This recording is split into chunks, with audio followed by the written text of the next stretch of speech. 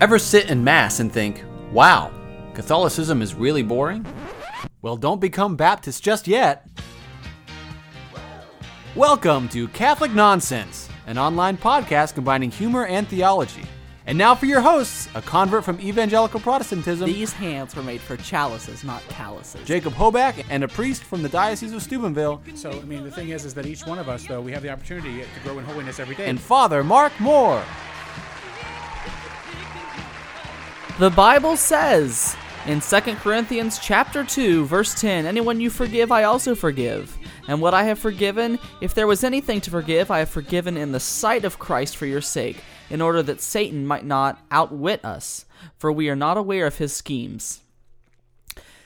If you watch the news, especially today, our thoughts and prayers go with OSU. They suffered what is potentially a terrorist attack. If you've been watching the news, you'll see that the devil's really working through America and the world. We see this through, abortion, same-sex so-called marriage, lots of unchristian practices going on, led by, of course, we're told, the devil, because he is, he's the great destroyer of all things. So that is why we are told in Ephesians to put on the armor of God. And that's what we'll be talking about today. Right now, it's just me. There's no co-host, so feel free to turn it off if you want. I am in my apartment right now, actually. So it's very cozy and a very good place to talk about the armor of God. So, many of you know, for me, of course, I am very involved in the anti-abortion battle, if battle is what you want to call it. I run Bobcats for Life, the pro-life group on campus at Ohio University, and, we've had to file 4 police reports, alleged, assault, menace, vandalism. We're just right now dealing with a case that has to do with a threat that said someone wanted to squash my head like a grape. So with all of these adversities, and let me say, I'm not saying this to beat my chest or say I am persecuted, because I am certainly not the only one. I know everyone, every day, struggles with temptations from the devil. That is why, as I said, that we are called to put on the armor of God. The armor of God is designed to help us. Ephesians 6 says that we need to be strong in the Lord and in his mighty power. We're told to put on the full armor of God so that we, it says you, can take your stand, that's our stand, against the devil's schemes. Because in this Christian spiritual war, if we don't have the armor of God, we are going to lose. Because without Christ and without God, we can do nothing, essentially. Nothing that is good for... we can do good things, however, they are meaningless if they're not through Christ's grace. That may not be metaphysically true, but I'm no theologian, so look that up by yourself if you'd like to. Or I'm sure Father Mark would let me know if I mess that up. But anyway, so the armor of God, he goes on to say there are different parts to this. And the first, one of the first lists, I guess, or elements of the spiritual armor is a belt. It says, "Stand, therefore, having girded your waist with truth." I guess belt's the layman's terms. So truth is very important to have in this battle. It's very important for us to know what we believe as Catholics, because if we do not believe, we'll lose a lot of our friends who are involved with the Christian community. It breaks my heart to see, you'll see parents whose kids aren't Christian anymore, and, they really don't know how to defend their faith themselves. I guess they're just more blindly following than what their kids would. Of course, I fell away from the faith when I was in 7th and 8th grade, and I basically kind of had to find things out myself. Not everyone's willing to do that. If you talk to someone, sometimes they can be a bit closed-minded. We run into that problem while doing Bobcats for Life. But it's very important to have the truth. We know also that when, Jesus was in the garden and, Satan was trying to tempt him, he was, saying the truth. The truth that came from the Holy Scriptures. So, without truth, where are we? Now, my conversion was very intellectual, and of course, this is one of my favorite ones. It's not why I started with it, but it is one of my favorite ones because it's so important. The Catholic faith is so beautiful, and we cannot convert people if we do not, use truth. A lot of you, and most people won't agree with this statement, but I would say, if you are just a great and loving person, that's not going to convert or will be good enough for a Protestant. And that's because they're very intellectual people, especially those who follow along with the Calvinists. For example, I have a friend who's very Calvinist, and if I were just a good and loving person, that would be great, but it probably wouldn't be good enough for him because, people, and a lot of people who really actually care about scriptural truths will be intellectual. Now, I'm not saying be rude to them or be arrogant, but knowing truth is super important because if you don't, it'll kind of look silly and it makes you weaker. Of course, because you don't have that armor, but it makes you weaker and it makes you easier to be able to be deceived by the devil's lies. For example, I had a friend who didn't know that getting drunk was a sin. She didn't know that Catholic truth. Therefore, because she didn't have that truth, the devil tempted her to say, no, this is okay, which is a problem. It, of course, is the first piece of equipment to go on, and it secures all other pieces of our armor. Wearing the belt showed that, back in those days, showed that the soldier was ready for action because he would only loosen his belt when he went off duty. Truth should surround us like a belt. Knowing God's truth is the surefire antidote to Satan's lies and deception. So that's what I was saying. Once we know what we believe, we cannot be deceived. God bless some Catholics for choice. They apparently are pretty ignorant of the church's teaching on life from conception to natural death. And therefore, they're very misguided, and I hate to say it, but very led by Satan. So that is the belt of truth. The next piece of armor that St. Paul talks about in verse 14 is the breastplate, having put on the breastplate of righteousness. So, without righteousness, we leave ourselves open to Satan's attacks. The first step, of course, one of the first steps to being righteousness is repenting.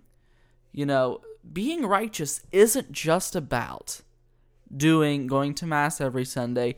Being righteous, isn't just about saying one rosary per day, and thank God, because I don't do it. What being righteous is about really is, and especially we see this in the Christian life and with a lot of our saints, is about being humble and submitting and repenting. I have people all the time who aren't religious tell me, for those of you who know me, sometimes I can get a little bit off kilter, and sometimes I can say things that might have a little sting to them. And I'll have these people say, well, you are a Christian, you're supposed to be so righteous. But my response to those people is always, I may be I'm a sinner, definitely. I'm not saying that by being religious, that does not make me not a sinner.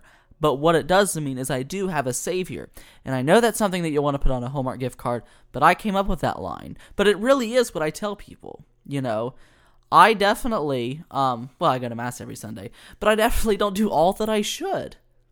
But what helps me have the breastplate of righteousness, assuming I have it, is, some people might disagree, is being repentant for what you've done. Because if you are not, there's a more than likely chance that your righteousness comes from yourself rather than God. We must rely on Him for all things to be able to, I lost what I was going to say. Oh, we must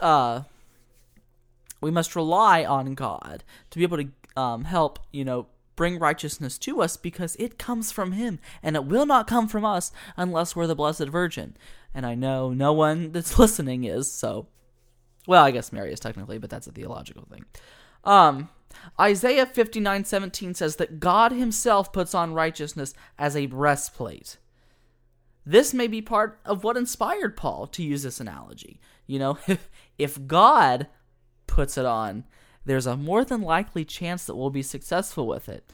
I would assume, and maybe this is debatable, that also means that Christ wore the breastplate of righteousness. Isaiah 59 starts by explaining that, quote, your iniquities have separated you from God. Now, that's not to be confused with separating us from the love of God, because we know that sin separates us from God. And if we're separated from God, odds of us winning a spiritual battle are very, very unlikely. So, to recap, we have the belt of truth and the breastplate of righteousness. Those two, it's almost like those two, you think about it, what more could I need? Because really, if we proclaim the truth while being righteous, that flows from God, we're mainly good to go, and that's really good to have. I'll be the first to admit I don't have it, and I wish I could work more on that. And, that's something that we need to strive as Christians, is more like, I would say, maybe sharpening our armor with iron, and making our armor stronger so that we can engage these spiritual difficulties. And like I say, I don't want to beat my chest, but going through all of these, like I said, the 4 police reports have really, really shaken me. However, had it not been for my few years as a very strong and practicing Catholic, I don't know if I'd be able to endure it. Because it's all a part of understanding God's providential plan. So, as I said, you have the belt of truth and the breastplate of righteousness. What comes next in verse 15, it's a spiritual footwear. It says, and having shod your feet with the preparation of the gospel of peace. I just realized can you tell I've listened to Protestant sermons? If you're a Protestant convert, this might sound familiar to you, because, this is something that I grew up in the church hearing about, was the armor of God. So, and like I say, Protestant, they're ministers, I guess, they can give some really good sermons, and some of them are very good about presenting their message, and I'm very thankful to have, grown up listening to them, although their theology was, heretical. Shoes might not be the most exciting piece of armor, but the Zondervan NIV Bible commentary highlights their importance. The military success, both of Alexander the Great and of Julius Caesar, were due in large measure to their armies being well shod and thus able to undertake long marches at incredible speed over rough terrain. The word preparation, denoting readiness, reminds us that we are not to be eager to preach the gospel of peace. The Church of God, aka the Catholic Church, is sent to announce the good news of God's kingdom, which will spread his way of peace around the whole world. Having our spiritual shoes on, we will be ready to spread the news of others. So that pretty much speaks for itself. We need the spiritual footwear to be able to preach the gospel and endure it. I think sometimes as believers, Catholics, so be it, sometimes what happens is we can get burnt out with what we do. And I know it can happen easily. However, the spiritual footwear, the preparation of the gospel of peace can help us. Like I said, the military success for them relied on, their armies being well shod and being able to undertake long marches. Because endurance is so important, and if we cannot endure, we will not make it very far. And it's funny, I catch myself with these, I say, we will not make it very far. And that's because it's very true, because if we do not have these, we will not make it very far. Sorry, but that's how it is. I didn't mean to sound rude.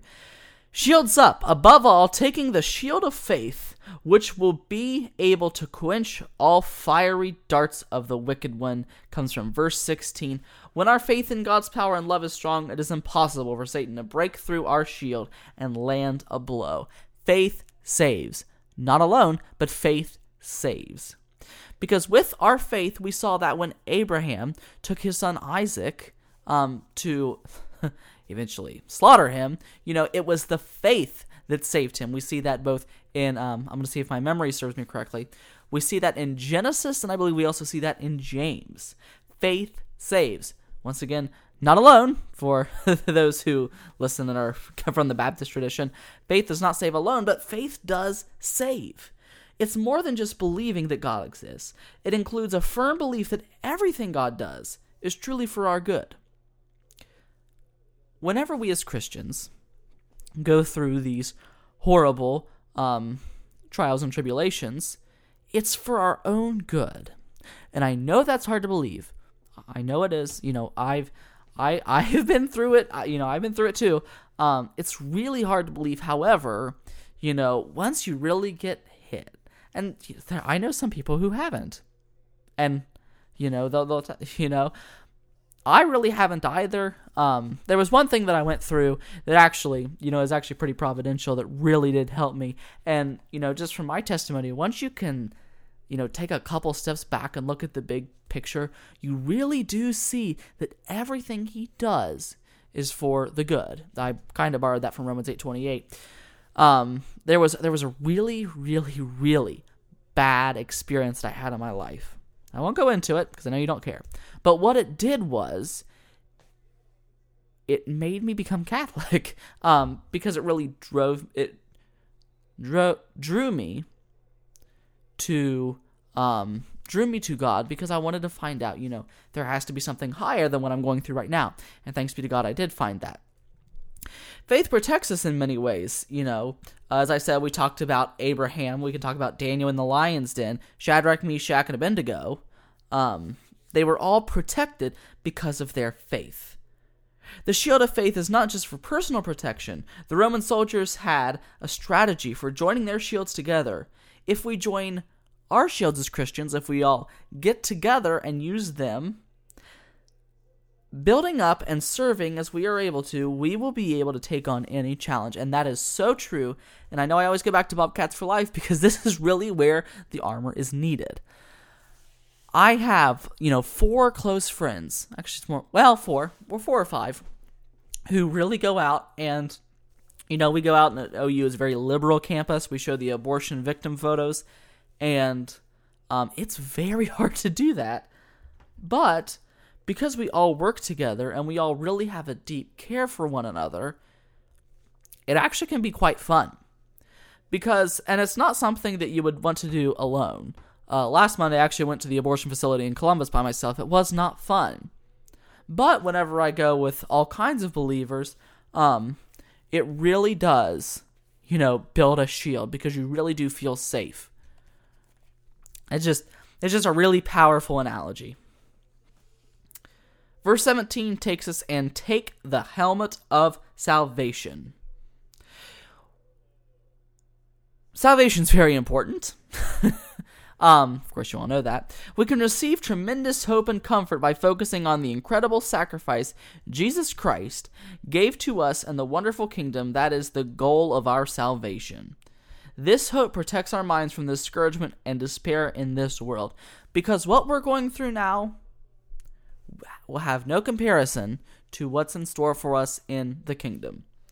Helmet, keeps you from getting killed. Now, I guess you could get stabbed in the stomach or burned to death, but the helmet, that's, it really does. It does the majority part of keeping you from getting killed. And that's basically what happens if you do not have salvation. Your soul will be killed because you will have to spend the rest of your life in hell. Sorry, my Pentecostal tradition's coming back to me. But if you wear the helmet, you will be protected and endure. We saw this in our gospel this past Sunday, first Sunday of Advent. By the way, happy Advent. Verse 17, our only offensive weapon, the sword of the Spirit, which is the word of God. So, the Word of God. What is the Word of God? And, we had Father Jonas Schell on the show a couple months ago talking about what is the Word of God. Obviously we see that as it's Jesus Christ. Hebrew 4:12 explains that for the Word of God is living and powerful and sharper than any two-edged sword, piercing even to the division of soul and spirit and of joints and marrow, and is a discerner of the thoughts and intents of the heart. I'd said earlier that Jesus used the Word of God to defeat Satan. He quotes Scripture, which is the written Word of God. He brought to mind the Scripture that dealt with the situation that showed what he should do, and that strengthened his resolve. And so should we. So this kind of goes back to truth. I think it's so important to get to know different kind of stories that happen in the Bible so that, we can use that to really, relate to. We should also use it to know what is right and what's wrong. Of course, we see in 1 Timothy that Scripture is inspired and profitable for correction. And it is offensive too. Because, like I said, and I guess it is debatable whether it's offensive or not because it is defensive in a way. But this does drive out demons. That is what it's weird that I say that now. I'm looking at my bookshelf and I have a book called The Rite, The Making of a Modern Exorcist, which I have yet to read. Maybe we should do a podcast on that. But what it has to do with is driving away demons by using the Word of God, because that is really the greatest weapon we will have. So, that's my 2 cents there. So another thing that's mentioned in verse 18, which really isn't armor, but it says the power of prayer, praying always with all prayer and supplication in the Spirit. That does not mean speaking in tongues. So, prayer is very important. The church, and each of us individually, moves forward on our knees. Praying reminds us of the battle, reminds us of the source of our strength and defense, and reminds God that we are fully committed to following Him as obedient and faithful soldiers. 1 second. I cannot tell you enough, which I guess I'm not really qualified because I'm only 19 years old, but praying is so important. Like I said, I'm 19 years old, so you don't have to listen to me. But from my experience, it's really helped me in tough times and in really great times too. It's helped me rejoice. So important. We also have a podcast on that. So it sounds like we must have covered a lot of topics because I made 2 references. And actually both of them have to do with Father Jonas Schell. So, but prayer, whenever I go a day without prayer, it's not fun. Because it makes me feel very alone. And that's, one of the most exciting things that I've heard about prayer. It's actually kind of depressing, though. But prayer does not benefit God. Because He's perfect and there's no way to benefit Him or gratify Him. However, prayer does benefit us. Our love for God benefits us.